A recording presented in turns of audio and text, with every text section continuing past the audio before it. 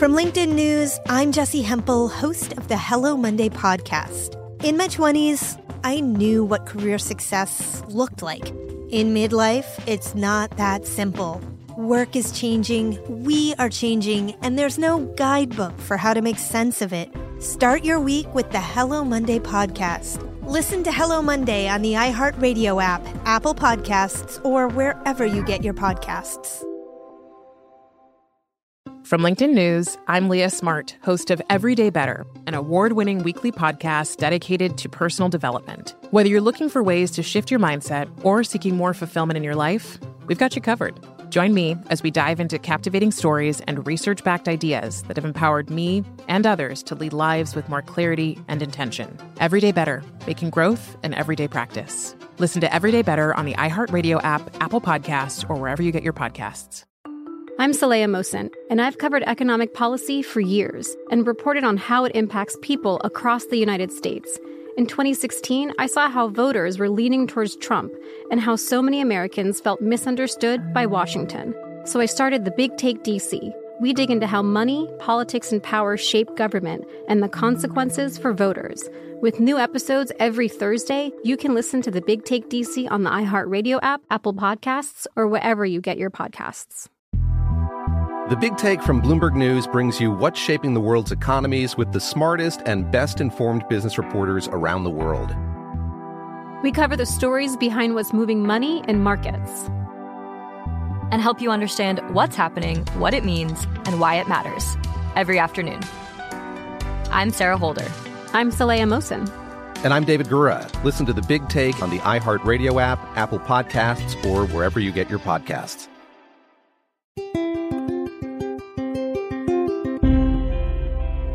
On this episode of Newt's World, when Russia invaded Ukraine on February 24th, the entire world let out a huge gasp. Since then, every allied country in the West has been scrambling to come up with a plan as to how to deal with Russian President Vladimir Putin's invasion without escalating things further. Last week, I released a podcast episode entitled Understanding Putin because I think it's critical we understand who Putin is and who we're dealing with. And I drew directly from the long speech he had made to the Russian people. One of my biggest concerns now is the fact that Putin has put Russia's nuclear forces on alert. And I think this is a direct challenge to the West and to the United States and President Biden. And I noticed that President Biden had said Americans didn't need to worry about a nuclear war with Russia. And I just wanted to have this conversation because I think every American should be worried.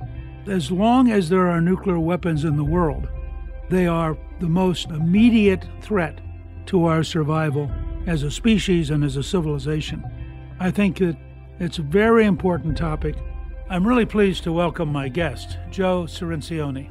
He is a Quincy Institute Distinguished Fellow and the author of both Nuclear Nightmares, Securing the World Before It Is Too Late, and Bomb Scare, The History and Future of Nuclear Weapons.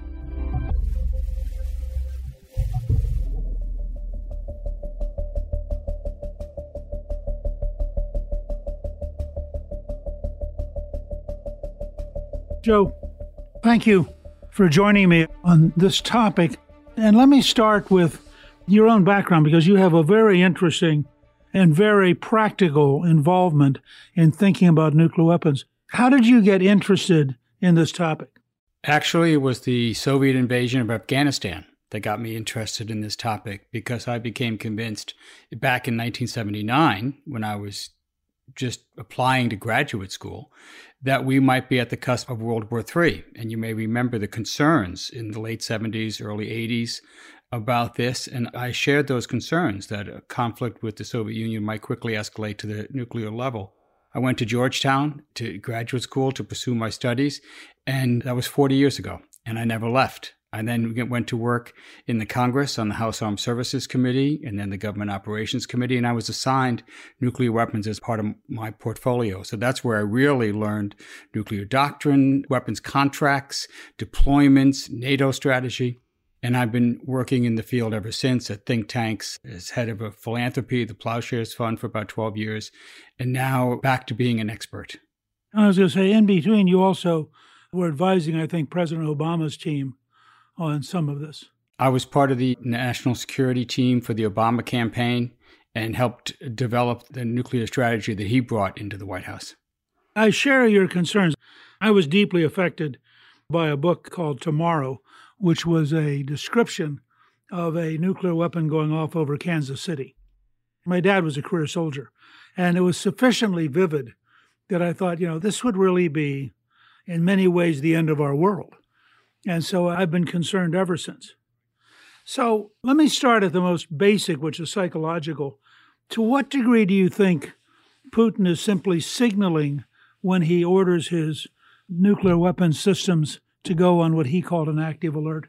And to what degree do you think he's actually inching towards potentially using them?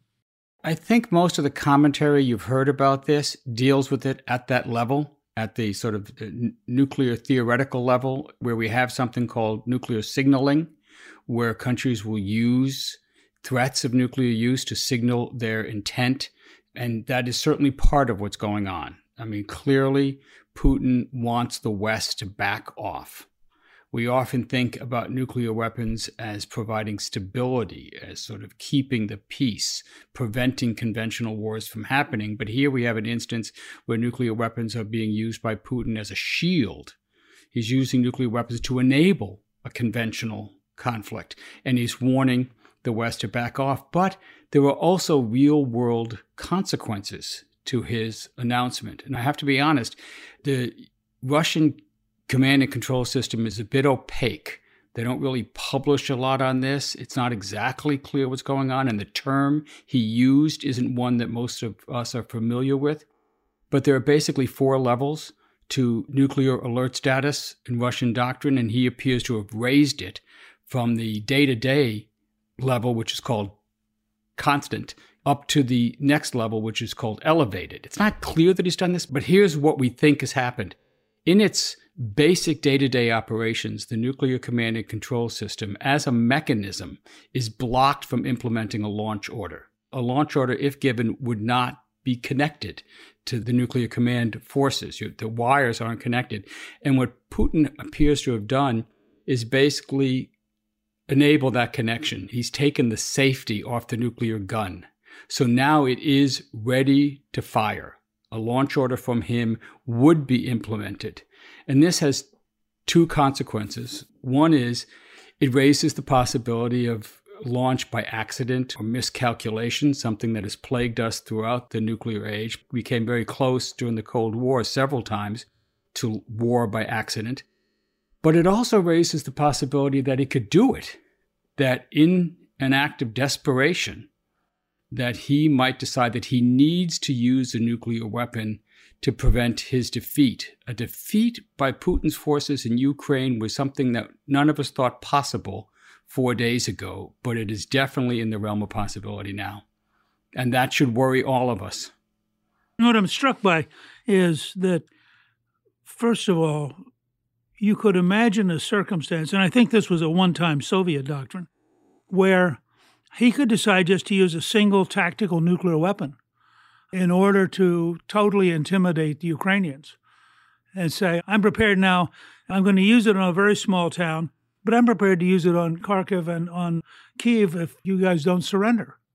There was a brutality to Soviet doctrine, which I think grew out of their experience of World War II. When you lose 30 million people and you end up with fights like Stalingrad, which should, by the way, Stalingrad and Leningrad, those 2 sieges should have been warnings to Putin that you get involved in cities and it becomes a nightmare. I mean, if the Ukrainians' nerve doesn't break, their capacity to absorb a lot of Russian troops in a place like Kyiv is just enormous. Well, you're absolutely right about Soviet strategy, but it's also Russian strategy. Again, it's not clear if this is official Russian doctrine, but there have been several articles by Russian military officers and those in the defense ministry about a strategy they call escalate to de-escalate.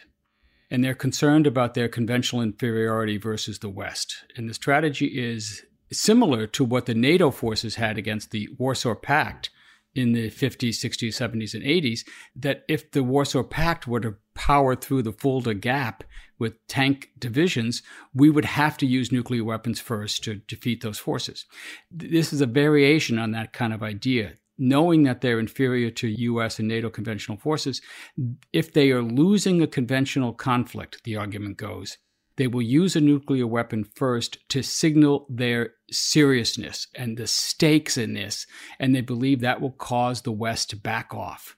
Now, I don't think that is what the West would do, but you can see right away you are really rolling the nuclear dice here by that first use, and the possibility that the U.S. or NATO would answer in kind, and then we're off to the races.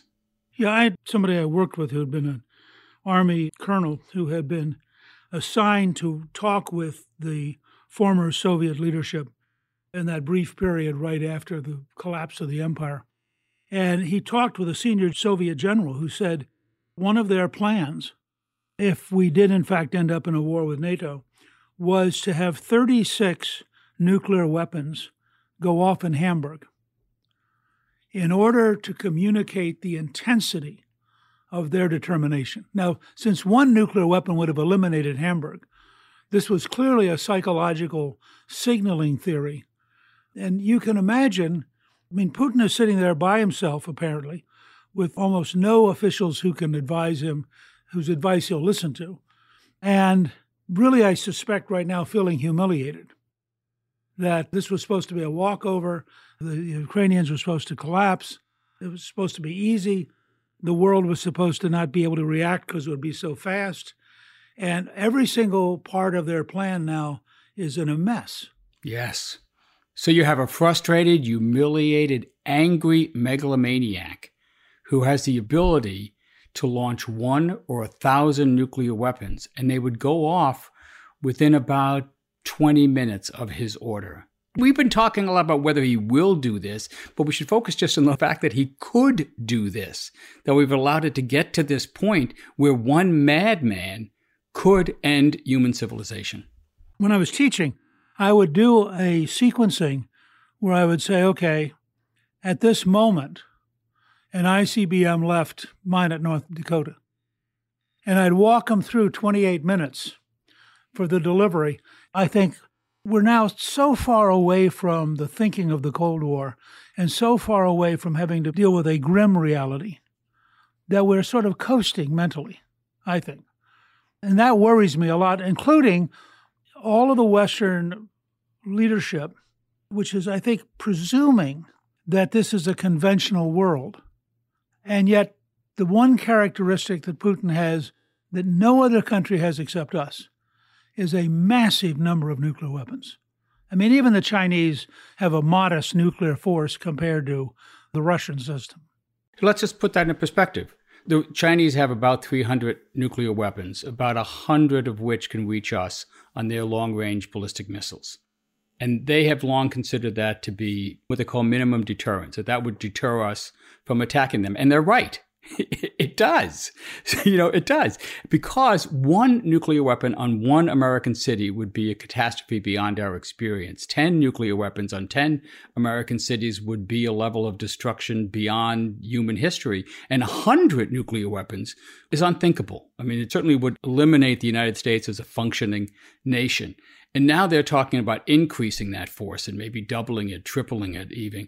Well, Russia has 6,000 nuclear weapons, about 2,000 in what they call, operational status, ready to go. About 1,000 of those can be launched within minutes. So this is a force that could, within 28 minutes, wipe out everything that humanity has constructed over the millennia. It is an insane level of destructive force.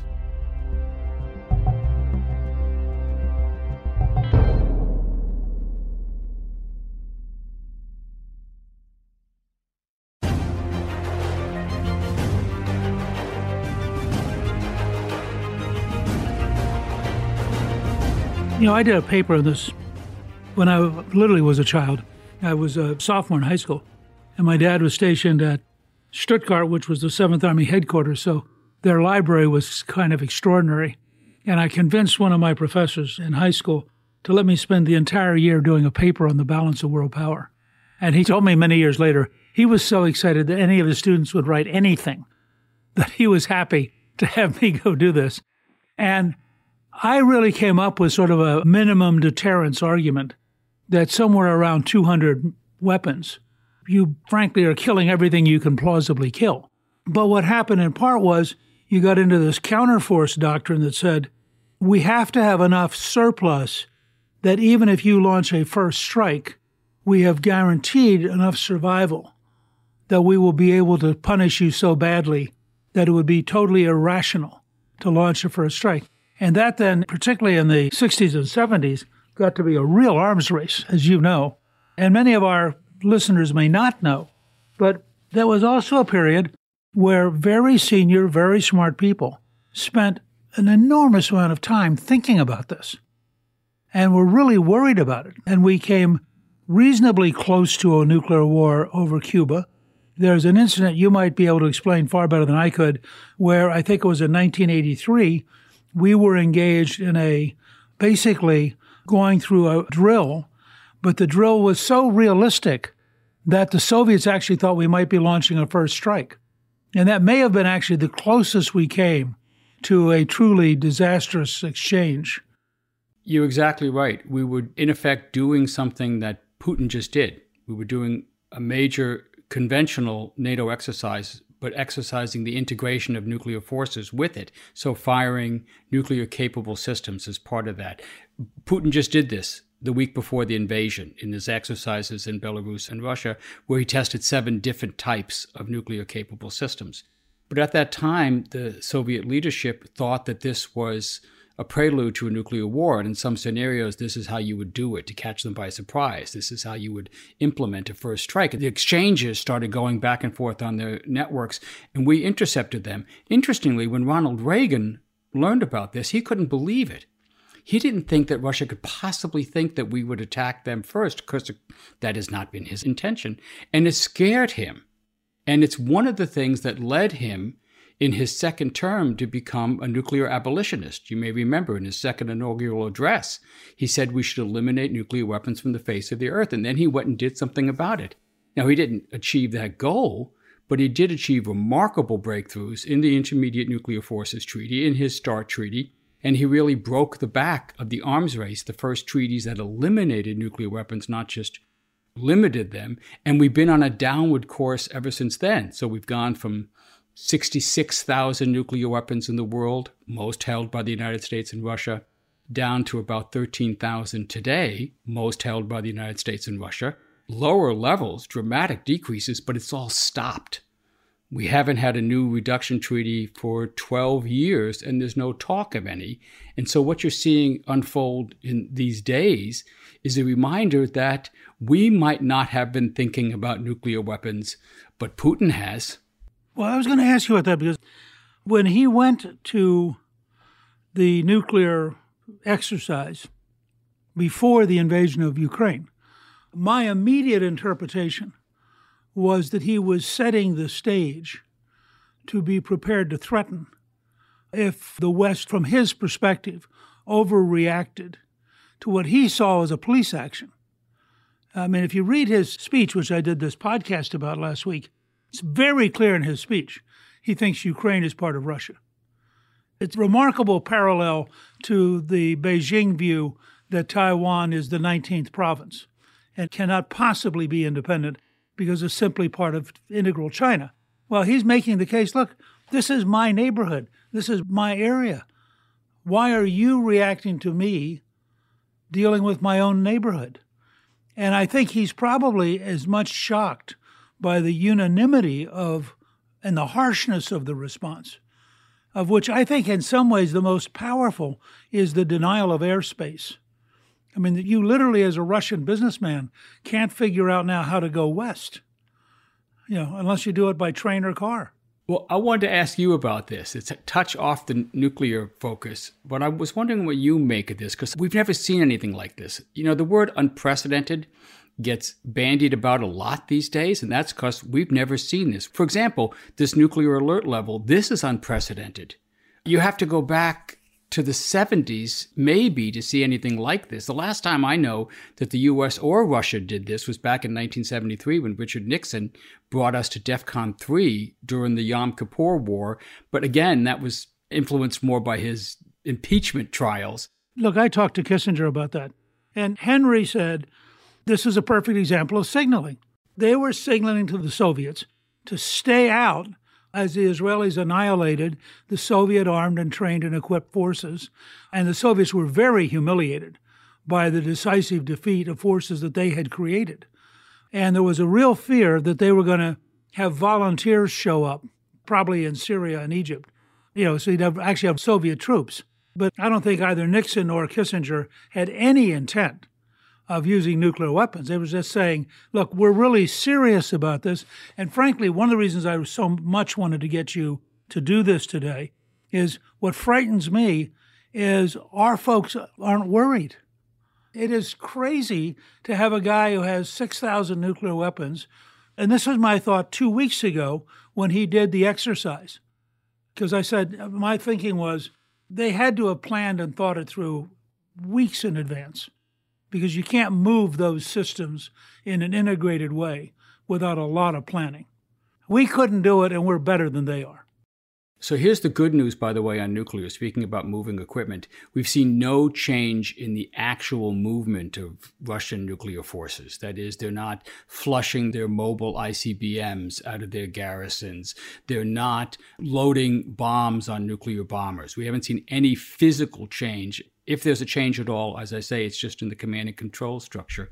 And I agree with you also about Biden's response. I understand, meaning at a press conference yesterday, he was asked, Mr. President, should Americans be worried about nuclear war? And on his way out, he just said no.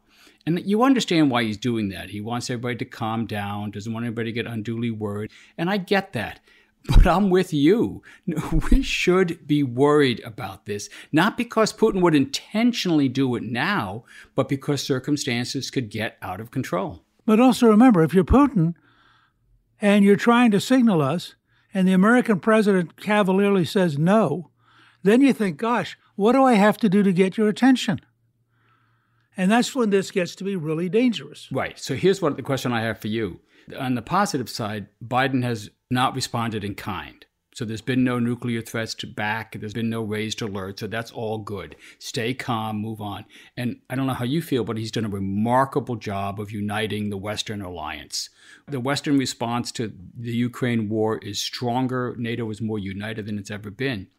But I'm worried if this is going to work, because what you're seeing is the West engage in unprecedented, that word again, sanctions, diplomatic isolation, all the way from banks to soccer, from yachts to planes to everything. These guys are being squeezed, and it's possible we could bring the Russian economy to the point of collapse, which is an entirely new way of dealing with countries like this. In other words, we're meeting Putin's military offensive with an economic, diplomatic, and political counteroffensive.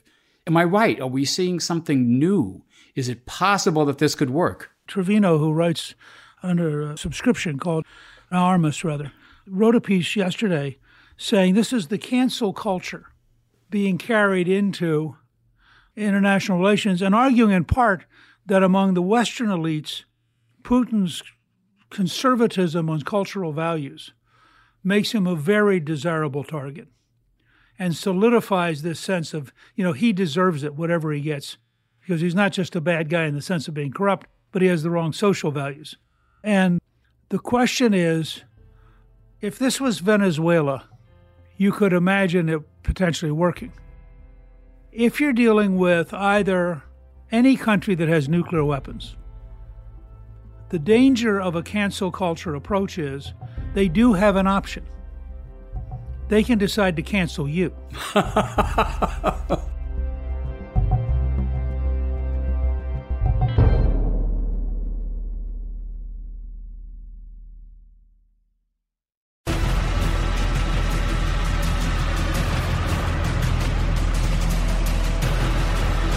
good friend of mine who's one of the smartest strategists I know literally called me this morning.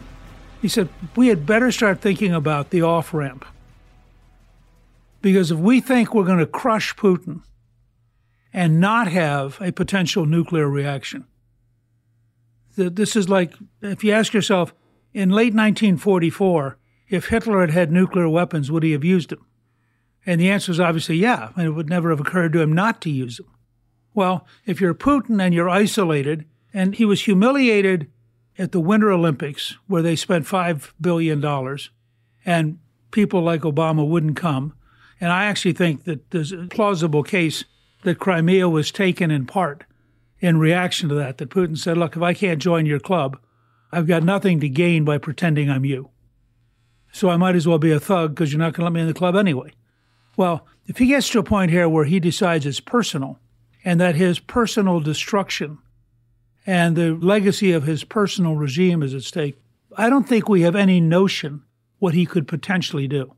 I'm with you on that. We do not want Putin turning to his generals and asking, is Kiev burning?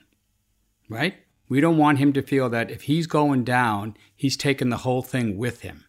And part of that, and I think your listeners should understand this, is that the existing strategies, the existing doctrines about nuclear weapons sort of encourage this. They paved the way for it. Both Russia and the United States in recent years, 10 or more, have developed these strategies of integrated deterrence. And the idea was to strengthen deterrence by integrating all our instruments of coercion, from economic to conventional to cyber to nuclear, so that you would deter a foe at a lower level of conflict because they know that you're willing to go all the way. And you can see the logic of that. The problem is that once you do enter into a conflict like we are now in, well, then the fire breaks have been removed.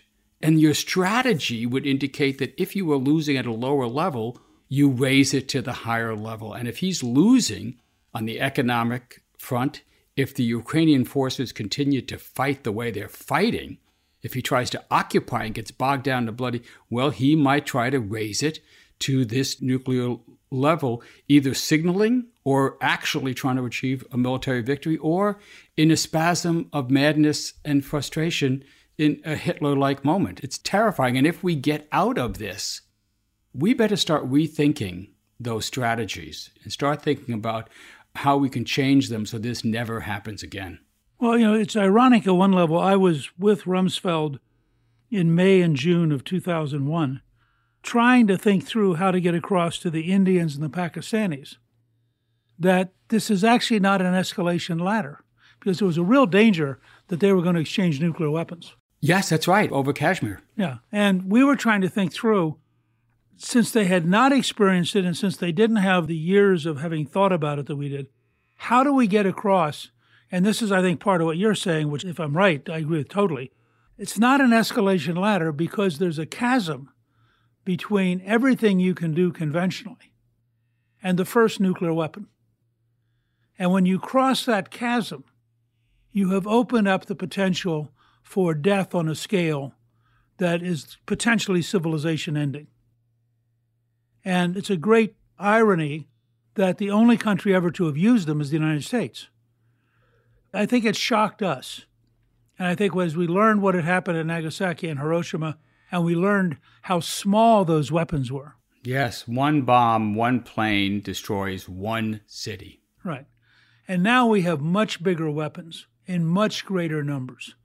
As Truman said in 1949, when he was advised that he had to build a hydrogen weapon, and Dean Acheson went to him and said, if the world is so dangerous that we are now going to build a weapon whose only purpose is to destroy an entire city, because you don't need a hydrogen weapon for anything else. He said, shouldn't we design a strategy to minimize the likelihood that we're going to ever use the weapon? And that's where NSC 68 and the Cold War strategy starts, because Truman says, yeah, that would be cool. Why don't you bring me a strategy so we can never use the damn thing? Because I do have to authorize building it, since the Soviets had gotten so much faster at building atomic bombs than we thought they would. So now you're in a situation where you have enough nuclear weapons, and the danger of this, of course, is this is what convinces Iran and North Korea and all sorts of other countries. If you have nuclear weapons, you're in a different level of safety than if you don't. And some people suggested that it was precisely when Gaddafi gave up his chemical weapons and his nuclear program and then was overthrown that a number of other dictators looked and said, if I don't have this capability, then I can never be truly safe. And that's the impetus both on Iran and in North Korea. Right. I think it's in U.S. national security interest to get rid of these weapons, or at least be marching in that direction to take them out of national security strategies, because we don't need them. We need them to deter someone else from attacking us, but our conventional weapons are the best in the world. We can accomplish all our military missions with conventional weapons, and we want to prevent someone, like Putin or another country, from using a nuclear shield to protect their aggressive invasions of other countries. Well, and of course, the danger is that the shield becomes a sword. Exactly. Just looking at where we are right now, I think there are two things I think that would probably be helpful. One would be to communicate a desire to find a way to end the violence and to do so on terms that would allow us to roll back some of the isolation. Russia's isolation. Yeah, Russia's isolation. Because I think if he sees no end game except an absolute test of will, then in the end, at some point, he has got a lot of options that we don't like. Yeah, I agree with you. Sanctions are an incredibly powerful instrument, but they have never forced a country to comply or collapse by themselves. They've always been an instrument to achieve a negotiated settlement. And so that's what you need here. As much as people might want to crush Putin, kill Putin, hope that a palace coup will eliminate Putin, the odds are that none of that's going to happen. And so we have to have a diplomatic off-ramp. We have to have a way for him to get out of this in some face-saving way, feeling that he can preserve his position and his power. So it becomes all the more important to be coming up with suggestions now for what that might be, for how we might be able to address some of his legitimate security concerns, and there are some, and also ours, to, in the course of this, reduce the nuclear danger by, for example, we might be willing to trade removing the 100 or 150 tactical nuclear weapons we have in Europe if Putin then reduces his tactical nuclear weapon stockpile. Putin has raised going back into the ban on intermediate nuclear forces, the Reagan Treaty that President Trump left a few years ago, and bringing back those kinds of restrictions. We could do that. That would be in our interest. It's in his interest. We got to be able to prepare to give him something that gives him a face-saving way to climb down from this crisis before it spirals out of control. I think that's right. Somebody once pointed out that one of the characteristics of democracies is that once they finally get angry, it's really hard to slow them down. That's right. Democracies waging war can be brutal. That's right. And the thing that makes us different than any crisis we've seen is the possession of nuclear weapons. And I think somehow that has to be brought more into the conversation in the next few days. And an awareness that there are limits. We want to achieve a certain set of goals, but those set of goals can't, in the end, involve trying to destroy the Russian state or humiliate Putin to a point where he has no rational alternative except to create sort of Götterdämmerung and decide to take us all with him. And I think that that's, particularly given the classic examples in Russian literature and in Russian history, that's more possible than people in nice, happy democracies can believe. Right. And rather than speculating or guessing on what he will do or what his intentions are, we should be focusing a little more on what he can do and what his capabilities are. And then how do we make sure that doesn't happen? Listen, if you don't mind, in a few weeks, I might ask you to come back and rejoin us and discuss where we've gotten to by that point. And I hope that some people in the White House will remember you're out there and decide to talk with you at length. They're not likely to call me, but I think they're very likely to call you. And they really need to get a group of people who've thought long and hard about nuclear weapons and sit down and say, okay, how do we deal with the next 2 or 3 weeks? And it may be a one-day-at-a-time dance. That's exactly right. And let me go further. I think they should call you. I think we're at a moment where we're facing these unprecedented threats that are threatening not just our nation, but our way of life, our democracy. And this gets a little overstated sometimes. but it's a moment where we really do need unity across the political spectrum. And so I thank you for having me on. We disagree on a lot, but we agree on this, and we need to have the broadest possible opposition to what Putin is trying to do and the kind of world he's trying to create. Well, listen, thank you for investing so much of your life in understanding what for most people is a very arcane, but I think an extraordinarily central topic to the survival of our civilization. And I do hope in a few weeks you'll come back and we can hopefully continue this dialogue in a happier way, with the world having become a marginally happier place. It would be my pleasure. Thank you to my guest, Joe Cirincione. You can learn more about Putin's nuclear threat on our show page at newsworld.com. Newt's World is produced by Gingrich 360 and iHeartMedia. Our executive producer is Garnsey Sloan. Our producer is Rebecca Howe. And our researcher is Rachel Peterson. The artwork for the show was created by Steve Pendley.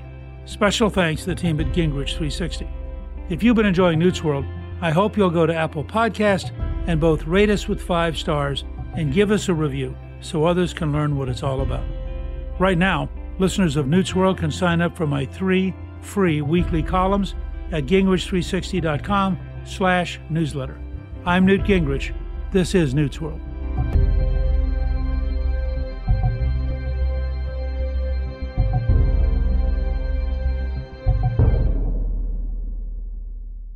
From LinkedIn News, I'm Leah Smart, host of Everyday Better, an award-winning weekly podcast dedicated to personal development. Whether you're looking for ways to shift your mindset or seeking more fulfillment in your life, we've got you covered.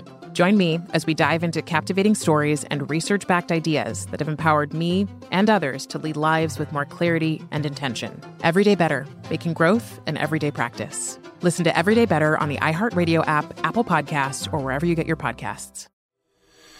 From LinkedIn News, I'm Jessi Hempel, host of the Hello Monday podcast. In my 20s, I knew what career success looked like. In midlife, it's not that simple. Work is changing, we are changing, and there's no guidebook for how to make sense of it. Start your week with the Hello Monday podcast. Listen to Hello Monday on the iHeartRadio app, Apple Podcasts, or wherever you get your podcasts. The Big Take from Bloomberg News brings you what's shaping the world's economies with the smartest and best-informed business reporters around the world. We cover the stories behind what's moving money and markets, and help you understand what's happening, what it means, and why it matters every afternoon. I'm Sarah Holder. I'm Saleha Mohsin. And I'm David Gura. Listen to The Big Take on the iHeartRadio app, Apple Podcasts, or wherever you get your podcasts.